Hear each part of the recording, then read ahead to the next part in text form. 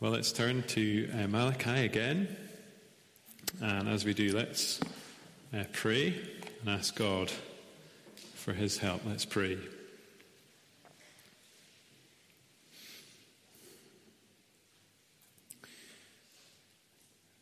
God says, "This is the one I esteem, he who is humble and contrite in heart and trembles at my word." And so, Heavenly Father, we pray that tonight you would give us that attitude, that posture before you. We pray that you would speak to us, and we pray that you would help us listen and trust and love what you say to us, for we ask it in Jesus' name and for his sake. Amen. Well, Malachi, as I think we've been seeing, is a searching book. The questions we hear are very challenging. It is like a wake-up call for God's people. It is like a cardiogram exposing our hearts. But Malachi is also like a smoke alarm. The smoke alarm in our house is awful.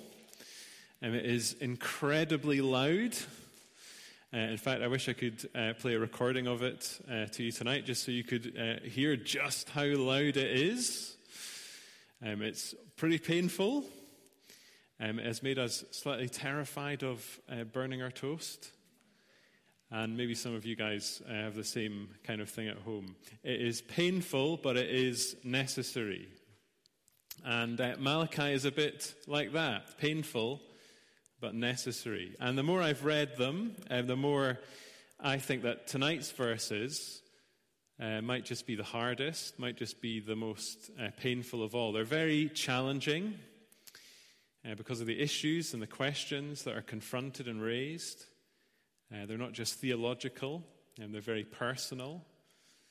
And so as we look at this passage tonight, I want to give you a very simple structure as we approach these verses. 3 numbers, okay? 1, 2, and 3. I'm sure we can handle that. 1, 2, 3. Tonight we're going to see 1 sin, 2 examples, and 3 applications. And firstly, let's look at the 1 sin that's in these verses. Now, when a word or an idea is repeated in the Bible, God is telling us something.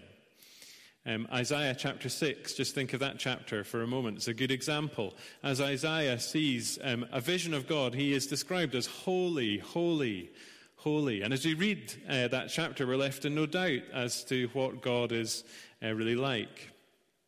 But in our passage, there's one word, one idea that dominates. It's mentioned 5 times in just 7 verses. I wonder if you saw it. It is the word faithless.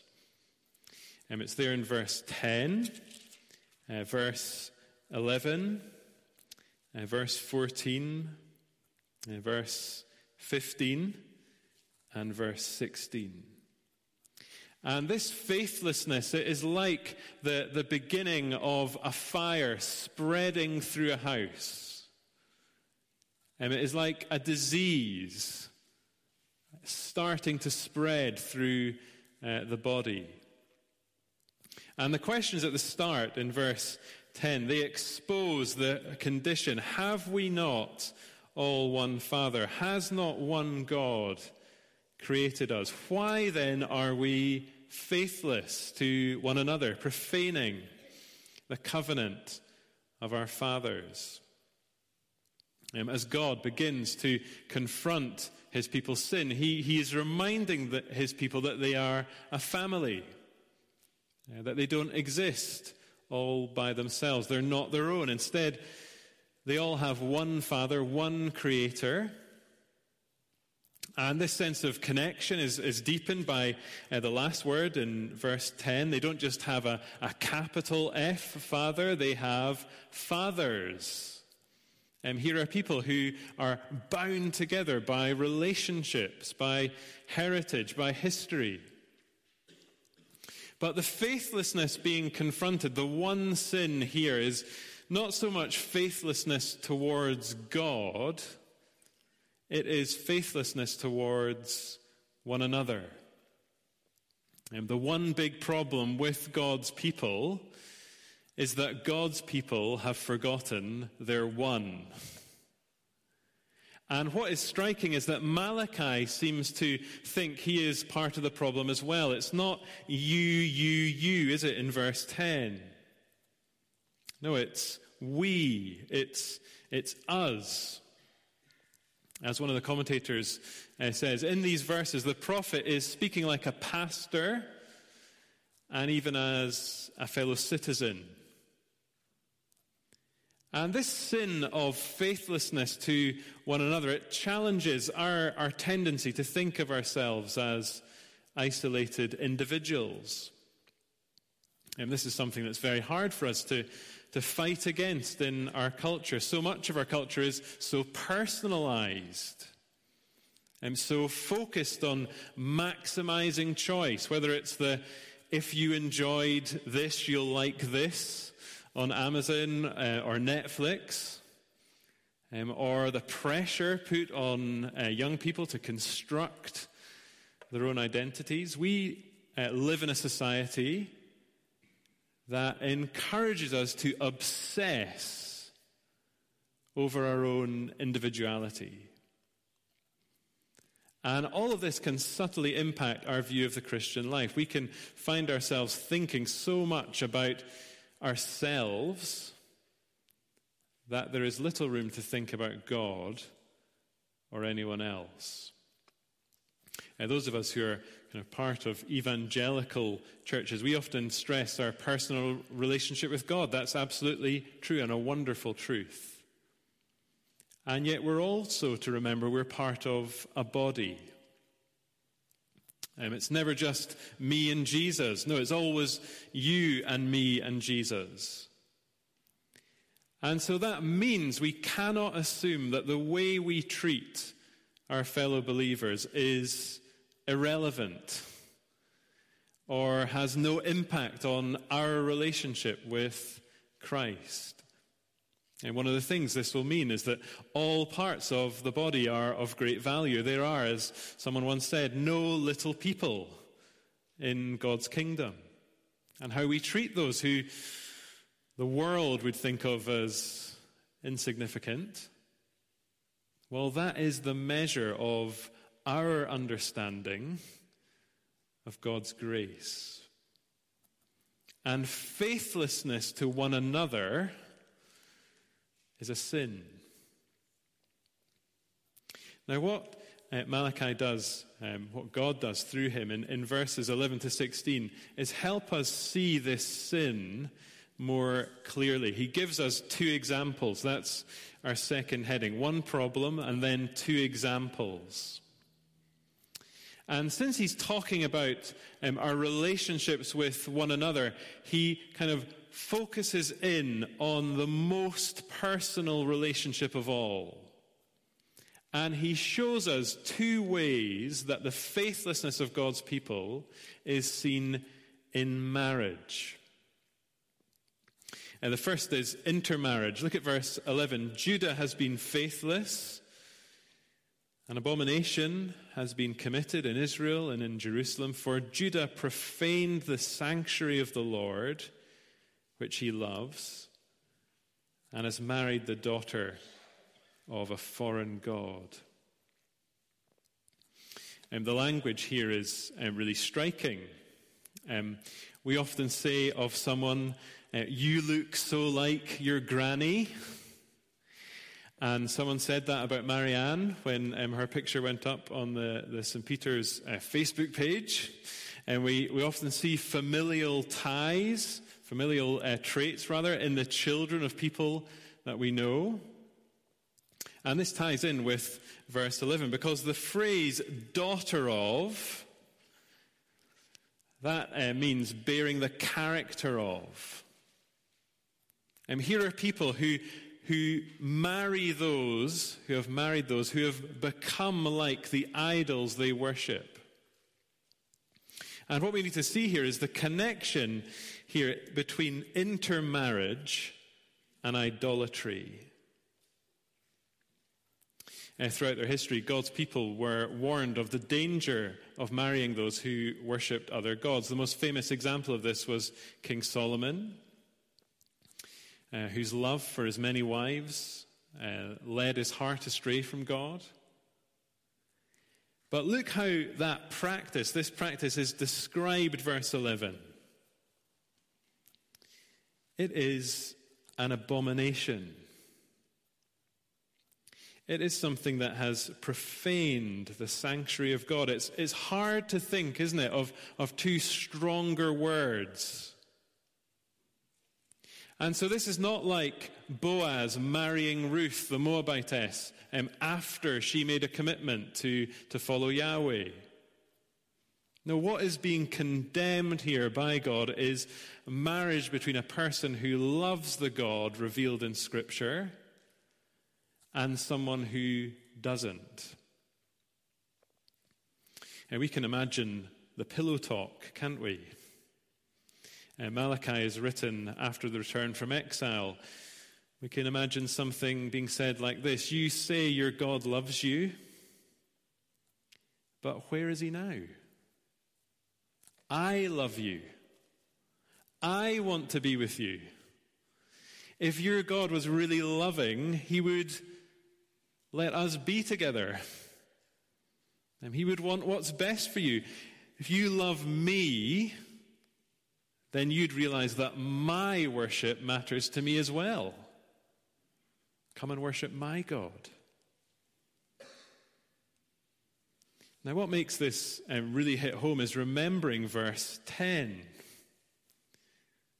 You see, what was the problem? God was condemning the faithlessness of God's people to one another. And these marriages were a sign of that.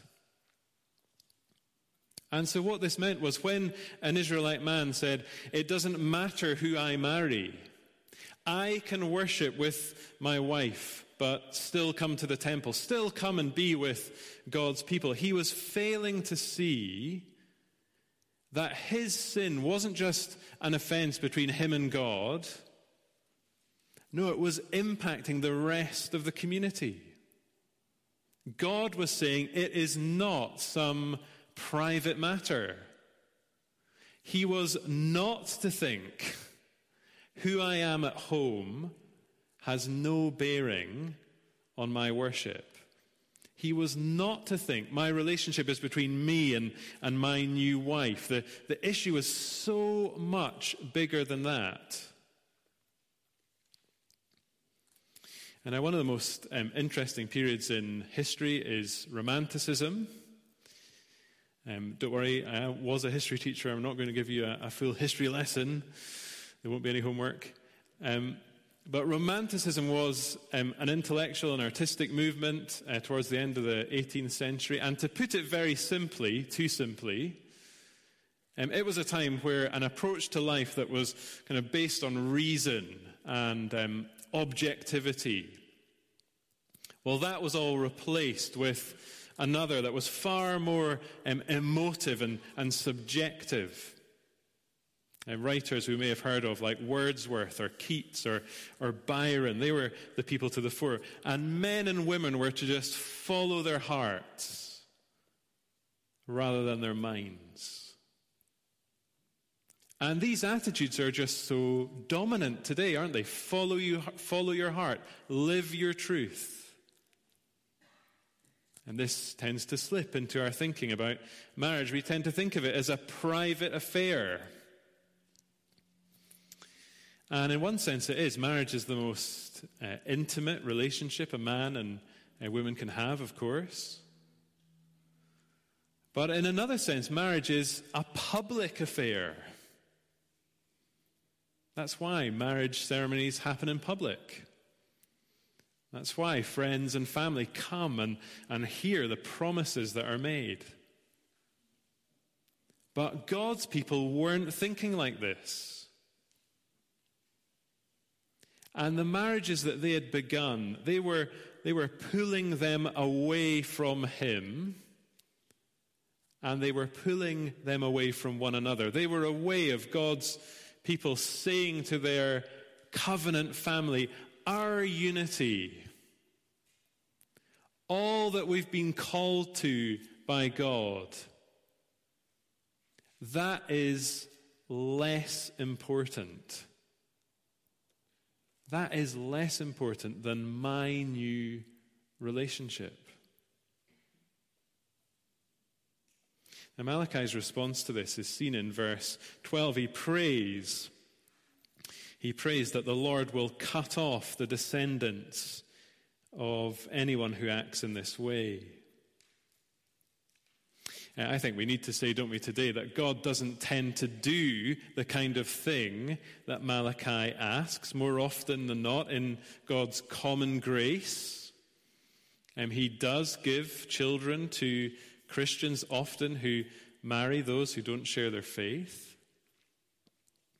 But you and I should not be embarrassed by these words. Malachi prays them because he is concerned for God's honor. He cares about it. And the question we have to ask ourselves is simple. Do we? Now, we're going to apply this a bit more later on, but I want us to see the second example before we do. In verses 13 to 16, the focus changes from intermarriage to divorce. Malachi brings up the subject by talking about worship, verse 13. And this is the second thing you do, he says. You cover the Lord's altar with tears, weeping and groaning. And why all the weeping? Because God no longer cares for their offerings.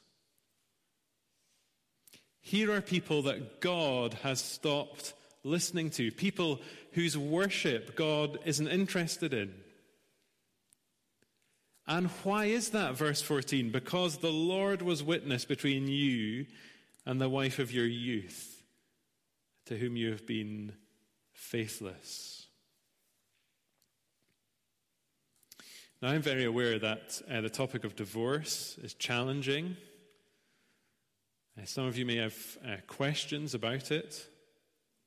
And if that is the case, then let me say that it's something that Andy and I are very happy to chat about. There are books and other resources that have helped many Christians think through this issue. And it's also important to say that not all divorces are sinful. There are passages we could go to in the Old and New Testament to illustrate this. Sometimes the sad fact is that marriages between Christians break down for legitimate reasons. But what God condemns here are divorces without scriptural warrant. And he does so in part by highlighting what marriage was meant to be. In verse 14, it's described as a covenant relationship, something that God is a witness to. Do you see that? In case you're tempted to think of this as kind of cold, note the mention of companionship as well. In verse 15, oneness language is used to highlight the intimacy of marriage. The mention of God's Spirit highlights that it is a sacred relationship. And one of its purposes, the bringing up of children who will follow the Lord, is also mentioned there in verse 15. In verse 16, God says that the man who does not love his wife but divorces her covers his garment with violence.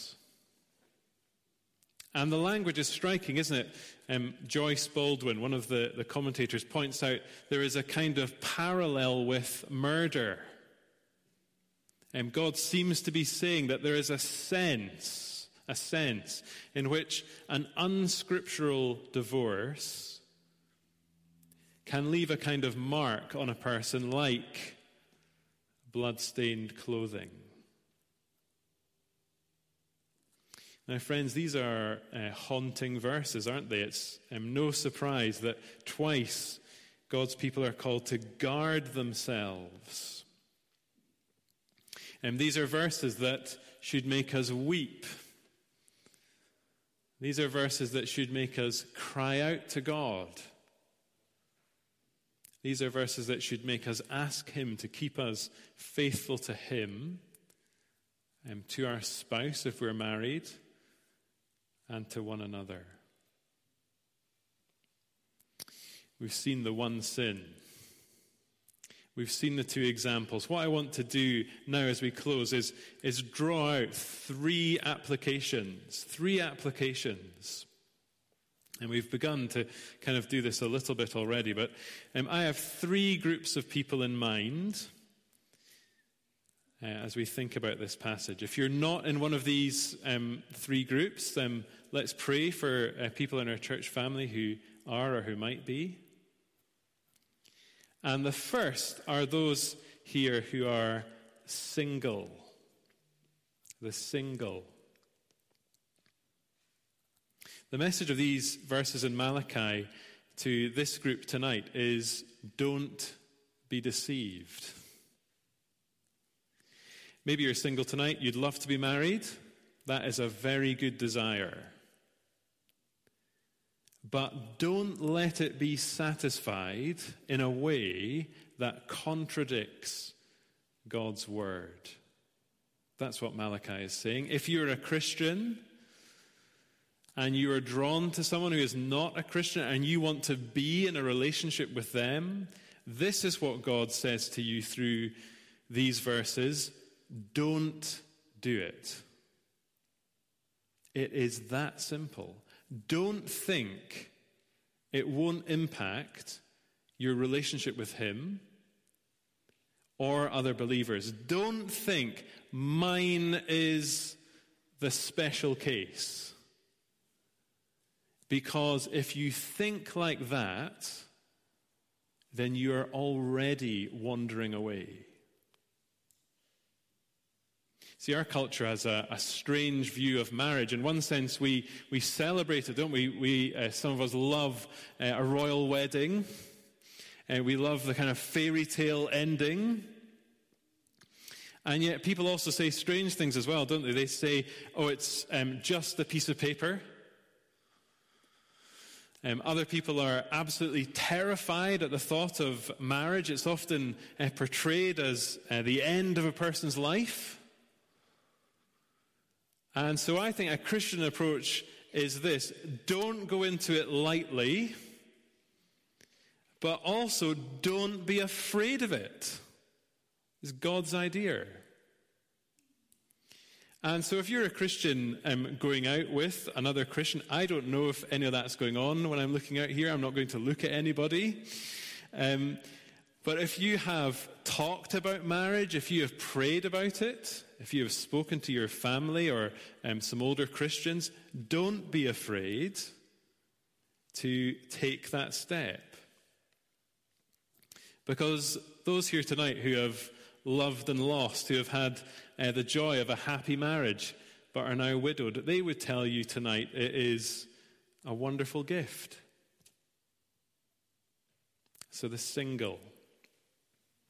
Second group, the married. I think this passage says to those of us in that state, value your marriage. Nurture it. Guard it. Don't let anything damage it. And enjoy it. Yes, marriage can have its challenges, but it is also a wonderful gift from God. But maybe tonight you know, or maybe tonight you are someone here or watching this, married to someone who isn't a Christian.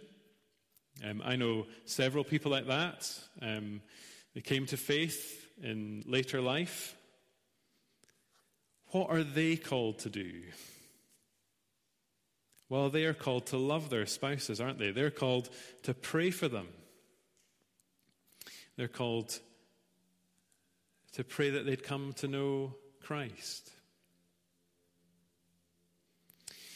So the single, the married. The third and final group are the once married. You see, maybe divorce has touched you or someone you love. Maybe you were wronged. Or maybe you were the one who did wrong. Is there anything in this passage for a person like that? The answer is that, of course there is. Of course there is. Because as he highlights a marital mess, as he highlights unfaithfulness, we'll let Malachi's words remind all of us that God is faithful. You see, if you wanted to sum up the whole Bible in a sentence, how would you do it? Well, you could probably say this, couldn't you? The Bible is the story of Christ's love for a runaway bride. The Bible is the story of Christ's love for his runaway bride. Last week, as we closed, we remembered that Jesus was a true priest. But he is also a bridegroom. Jesus loves his bride. He loves the church. And the whole purpose of history, the reason that the universe exists, is that the Son of God might have a bride. And we tonight are that bride. What do we say in our marriage vows? Till death do us part. Well, his death made the marriage possible, didn't it? And not even our death will ever be able to part us from him. And so tonight, let Malachi take you by the hand and lead you to the Lord Jesus Christ, our bridegroom. From heaven he came and sought us to be his holy bride. With his own blood he bought us, and for our life he died. Let's pray together.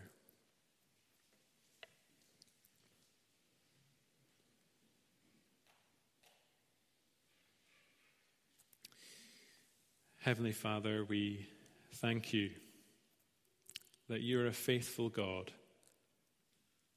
We worship you tonight. We thank you for the Lord Jesus Christ. And we thank you that he came down to earth from heaven. He came to seek out those who were lost. We thank you for the intimacy and the closeness he wants with each of us. We thank you for the privilege of belonging to him. And we lift our hearts, we lift our voices to worship, to praise, to honor him tonight. We thank you for him. And we thank you for the great joy, the great prospect of one day seeing him face to face. For we ask it in his name and for his sake. Amen.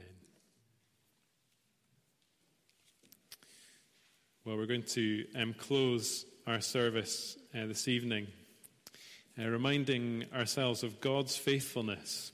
Great is thy faithfulness, O God my Father. There is no shadow of turning with thee. Thou changest not.